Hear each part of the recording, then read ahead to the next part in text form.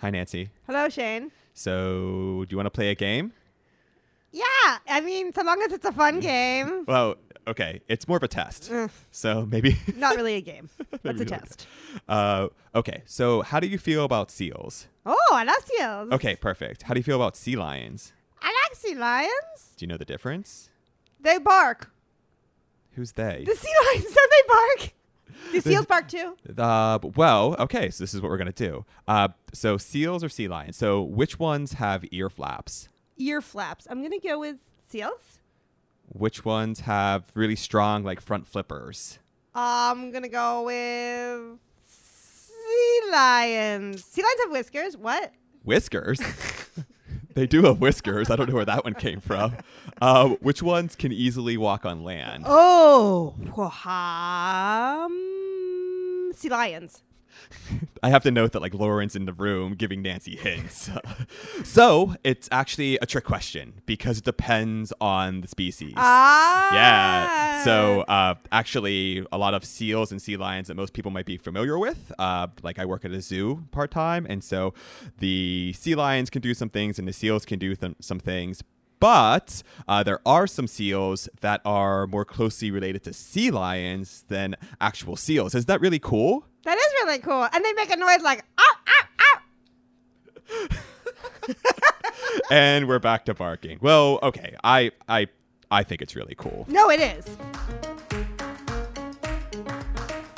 Welcome to the American Geophysical Union's podcast about the scientists and the methods behind the science.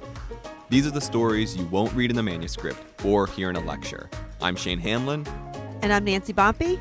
And this is Third Pod from the Sun.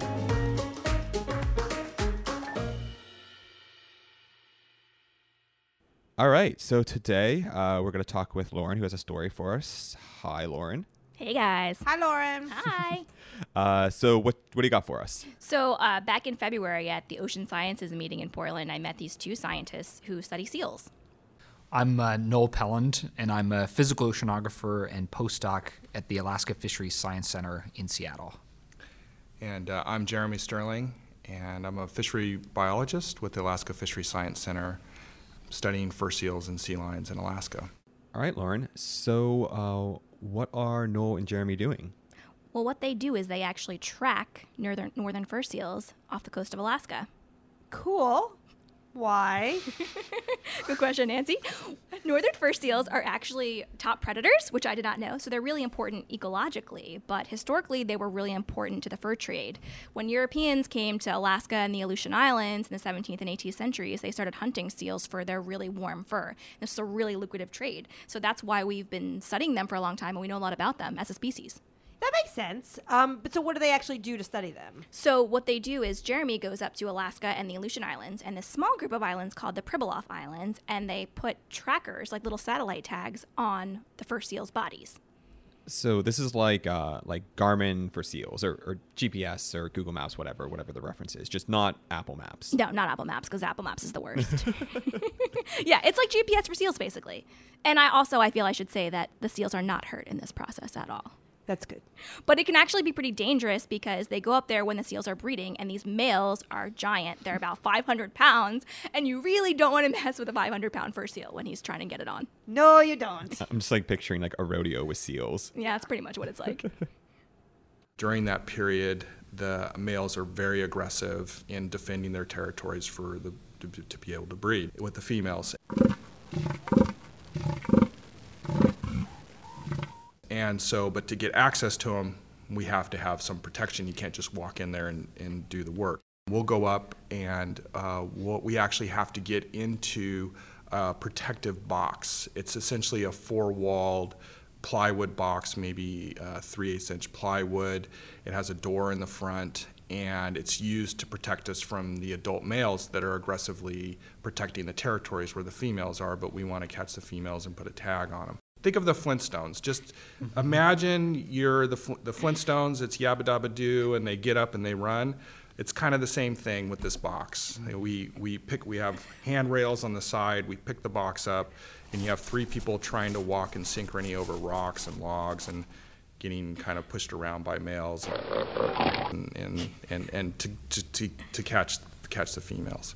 You're in this little box, this wooden plywood box, and only 3/8 of an inch plywood is separating you from these giant 500-pound male fur seals. Is it scary? Like, what's it like for you to do that? I think it's scary only when you have a male that's not behaving as you perceive it will behave. Sometimes you make the wrong decision and you decide to kind of mess with the wrong guy. And typically what will happen is they just won't budge, and they'll start to push the box back. And then that's when everybody, you don't turn the box around. Everybody just stops, turns around, and then runs the box back out of the territories. So what was it like the first time you had to do this? That's a funny question, actually. So the first time I ever did this, I was a volunteer. I was working with Dan Costa at University of California, Santa Cruz. I was a student at the university at that time doing my undergraduate work. And he had a graduate student, Mike Goebel, who'd spent many years working up in the Pribilofs on northern fur seals. The first time that I went up there, I got into the box, and that scared me. That was part of his project, the early part of the season. All three of us jumped into this box, and I said, whoa, we're really going to get in this thing? And then as we went into the rookery itself, I just could not believe that we were in and amongst so close. You just look over the side, and there's all the animals. And sometimes other males that aren't in the rookeries themselves are very opportunistic. And so when we had moved the box, this is my first time in the box, moved into the colony, those males see something different going on, and they're waiting in the water, and one of them just bolted through to try to establish a territory because there was something else going on. It was distracting the other males, and came in and decided to set up shop with his back right on next to the box because he didn't have to worry about getting hit by anybody behind him. And literally, I kid you not, fur is flying into the box, and my eyes were probably, I don't know how big. And then Mike just casually turned around and said, okay, let's get out of here. It's, because it was a little bit too busy going on, and I pulled that box all the way down the hill. Like I was scared. This reminds me of being in hunting blinds when I was younger. So I actually have a pretty funny story about hunting blinds. Okay. Yeah, never been in one. I grew up in the total complete suburbs. Never went hunting. But I used to live in North Carolina. I worked for the newspaper. And one day there was a plane crash. So we had to go up to look at the plane that was crashed on the side of this mountain. And these guys are taking me up in their, off-road vehicle. And I'm like, what's that, a tree house? And they were like, no. Girl from New York, no. I probably would have said the same thing. I don't know what a hunting blind looks like. I've never been hunting. Yeah. I think a tree house is probably much more fun for the animals than a hunting blind. Yeah. I mean, isn't it basically just a tree house, though, that you hunt from? It could be on the ground, too. Oh, okay. But yeah, But if kind it's in of. a tree, it's basically a tree house. Yeah, exactly. All right, that's cool. Deadly tree house. Yeah, but see, the thing here, Shane, the difference is that in a hunting blind, you're far away from the animals you're hunting. Here, they are getting right up close and personal with these giant 500-pound fur seals. That doesn't sound exciting at all. No, it's pretty terrifying. But the good thing is that after breeding season is over, all the males kind of chill out a little bit. And then what the researchers have to do is they crawl into these rookeries, which is just where the females have their pups. And so they go in there and they try to tag the females and the pups that have just been born. So it's a little bit safer for them. Later in the season, you crawl in to these rookeries, you lay down, you sneak in, you have an animal that you're choosing that's part of a study, if it's either a pup, a juvenile, or an adult female. And you have a big net, and you're dragging that along the ground, and you sneak in, and you can get really close to them, the distance of us, which is about 2 feet, and you can, if you're really lucky and the wind doesn't change and they don't really, they can see you sometimes, but if they don't smell you, you're okay. And if you don't have a lot of contrast, so you're kind of in green gear, you're trying to blend in with the environment. As you're using, beach logs as, areas to hide behind and sneak around and to get to the animals that you want to. And then you catch them with a net, a big net, and you get them inside the net. And when you go in, there's typically 2 people. The other person has just a pole, and the pole is used to slide in through the net, and so you can pick the animal up and walk it out of the rookery.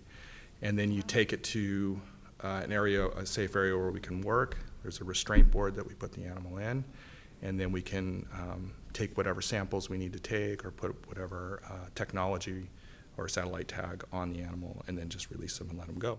Jeremy told me, as he showed me, I've never been to tag northern fur seals before, but he shows me these really nice sunny videos of them at San Miguel Island, which is the southernmost northern fur seal rookery in the United States, and it just looks like a beach party. And so these pups are around, and they're these really cute, incredibly intricate featured pups that you just want to pet. But as we're watching the video, Jeremy's saying, you know, they look cute, no, but they will rip your finger out. You give them the chance. Yes. We call them, the nickname is Little Chainsaws. So Has one ever tried to bite your finger off? yes. I've lost lots of flesh to pups particularly in the fall, because at that time, particularly with females, their canines have started to already come in, and they can be fairly aggressive at that time of year. Typically, the bigger they are, the less likely they're going to fight. They're not as feisty because they're just so full. You know, they're just They're fat and happy. We call them butterballs. You know. So with butterballs, I'll never look at turkeys the same way again. I don't care. I don't really like turkey. You don't like turkey? How can you not No. like turkey? What I do you do just- on Thanksgiving? I don't really like poultry. I'll eat a little piece, but that's it. Just to say you did. Yeah. I feel bad for you. Okay. All right. So back to seals. This is with the pups. This is fun. This is adorable. But why are they actually doing what they're doing, the scientists? Well, seal populations have actually been declining for a while, ever since around the mid 20th century, and scientists aren't really sure why. So that's why they go to these rookeries and place the tags on them so that they can track them when they go into the ocean. And they spend almost a year at sea on this long migration. That's where they're foraging for food and they're resting and just kind of hanging out in the water. So that's why they want to know where they go, and they're especially interested in where the pups go. Both moms and pups and adult males are all doing this cycle, and they're doing it in slightly different ways. But it's a really long amount of time spent at sea in a lot of different ecosystems, and big shifts in weather, climate, eddies from year to year could conceivably really impact a lot of individual northern fur seals in their ability to eat, how much food they can gather. A big thing about the pups is that they're 4 months old, they've never migrated before, and they don't get any help from their mom and dad on how to migrate. There's maybe some speculation that they're also starting this migration with a ton of other experienced animals who are just in the water around them. We also know that as they are starting out, they've never foraged before either, so they go in the water and they have a certain amount of fat on their bodies, and before they have exhausted all that fat, they have to learn how to forage or else they'll starve. Right. So it's a very perilous and critical time for them. It's also the weather's really bad, water's getting colder with every day that goes by. So a lot of things have to go right for them to be able to make it. Adult marine mammals, year to year, they survive at a pretty good rate. Generally, like for your adults, 90% or more that are 13 are going to make it to 14. But for pups, it's more like, it might be 50%, it might be 20%, it might be less, and it might change from year to year.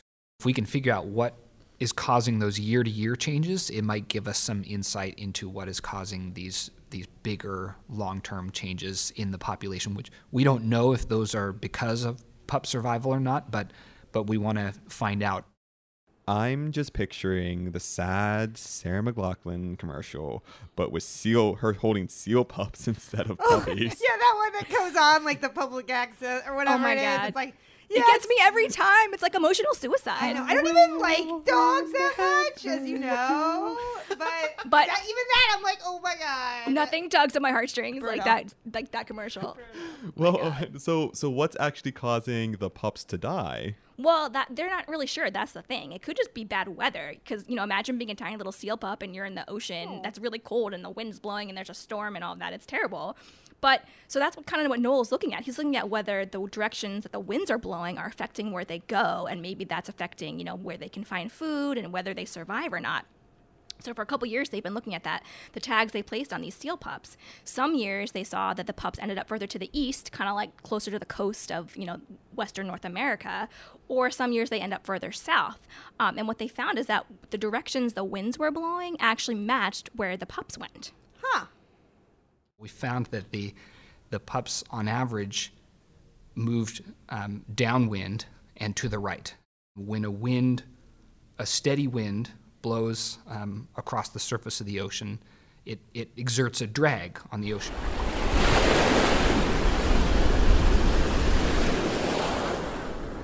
It's kind of like you putting your hand on a sheet of paper and moving it along a table.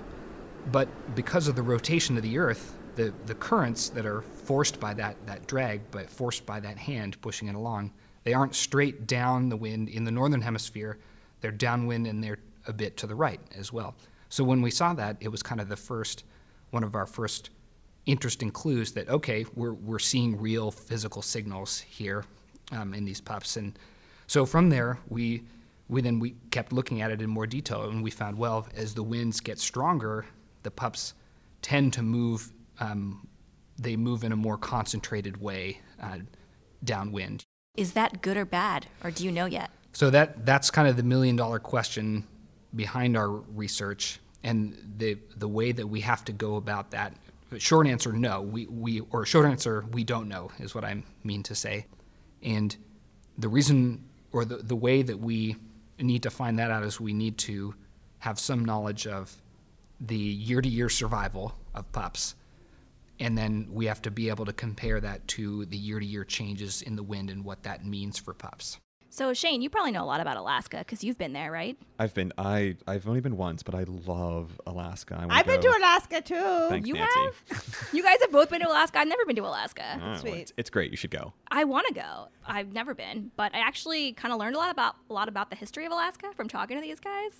Something interesting that came out of their work is they wanted to see, so they saw that seals kind of travel with the winds, right? They wanted to see if anyone else had ever documented this. So at their lab, they had this huge archive of old papers and memos and things about fur seals, from the past couple centuries because they were so important, to the fur trade. And so nestled within all these papers, they found these discussions about that same thing, whether the weather was affecting where the pups go. From how long ago? Like a couple hundred years, maybe about 100 or so years, like in the 1800s. Oh, wow. That's so interesting that people have been looking at this since back then. Yeah, back when colonists first got to Alaska and they talked to the native Alaskans about it. So basically Jeremy was looking through all these papers and he would find one paper that cited another paper and cited another paper and blah, blah, blah, all the way back to like the 1890s. So what happened was that the U.S. bought Alaska in 1867. Probably with money they got from the seal fur trade. Probably. Yeah. So they own all of Alaska. They own the islands where the fur seals breed in the summertime. And so, but all the other fur traders from the European countries, from Great Britain and Russia and Japan, so they couldn't hunt them on the islands anymore because now it was U.S. territory. So they decided they were going to go and hunt them in the open ocean because they didn't want to stop. So when they did this, started going out into the open sea, what happens is they would a lot of the times kill the adult females. They might have been pregnant or might have been nursing pups back on land. So And they never came back to the land no, for the and the pups. pups would die. It's so terrible, right? Your mom just dies at sea and you never see her again. Jeez. I know, it's terrible. Oh, we're back to Sarah McLachlan. Yeah, we are. Oh my God. So that was a big problem. So the population just totally tanked. No one knew what was going on.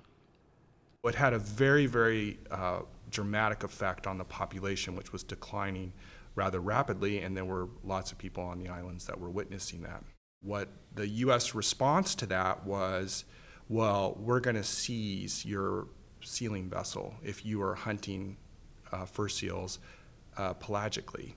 Well, that was illegal back then to do that because there was no maritime rule saying that we actually own that resource outside of the island itself. It was the high seas. And so what ended up happening is the U.S. and Great Britain were there was a court case, a tribunal that occurred in France.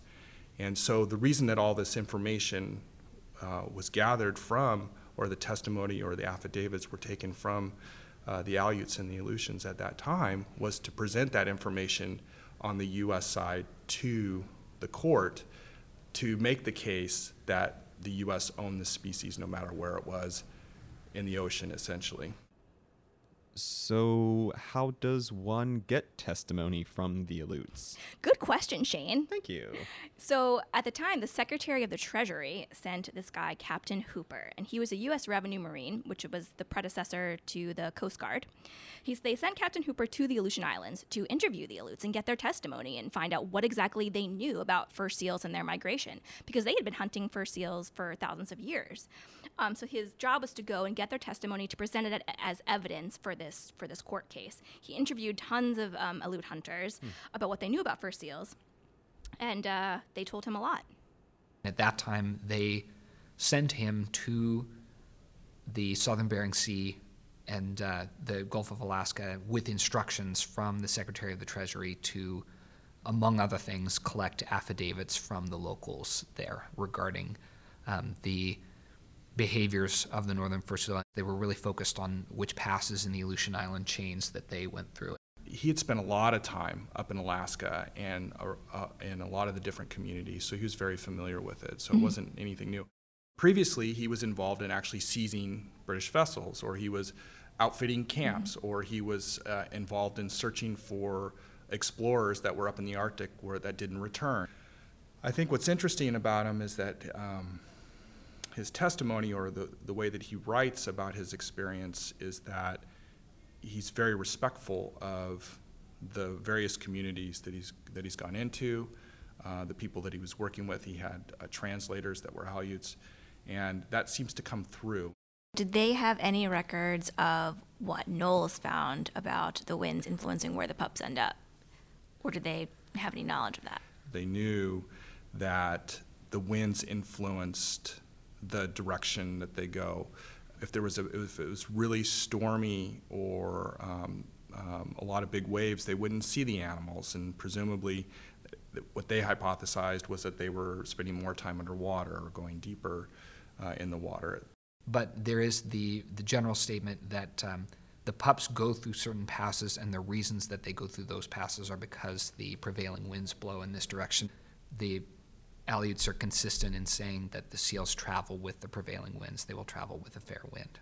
They also talked a lot about the different passes and the currents, and which passes had really strong currents and which ones didn't have nearly as strong currents, and the pups tended to utilize the passes where the currents weren't nearly as strong. And if you go and look at any physical observations, current or recent history observations, their observations of the passes are exactly what has been quantified in what we see today.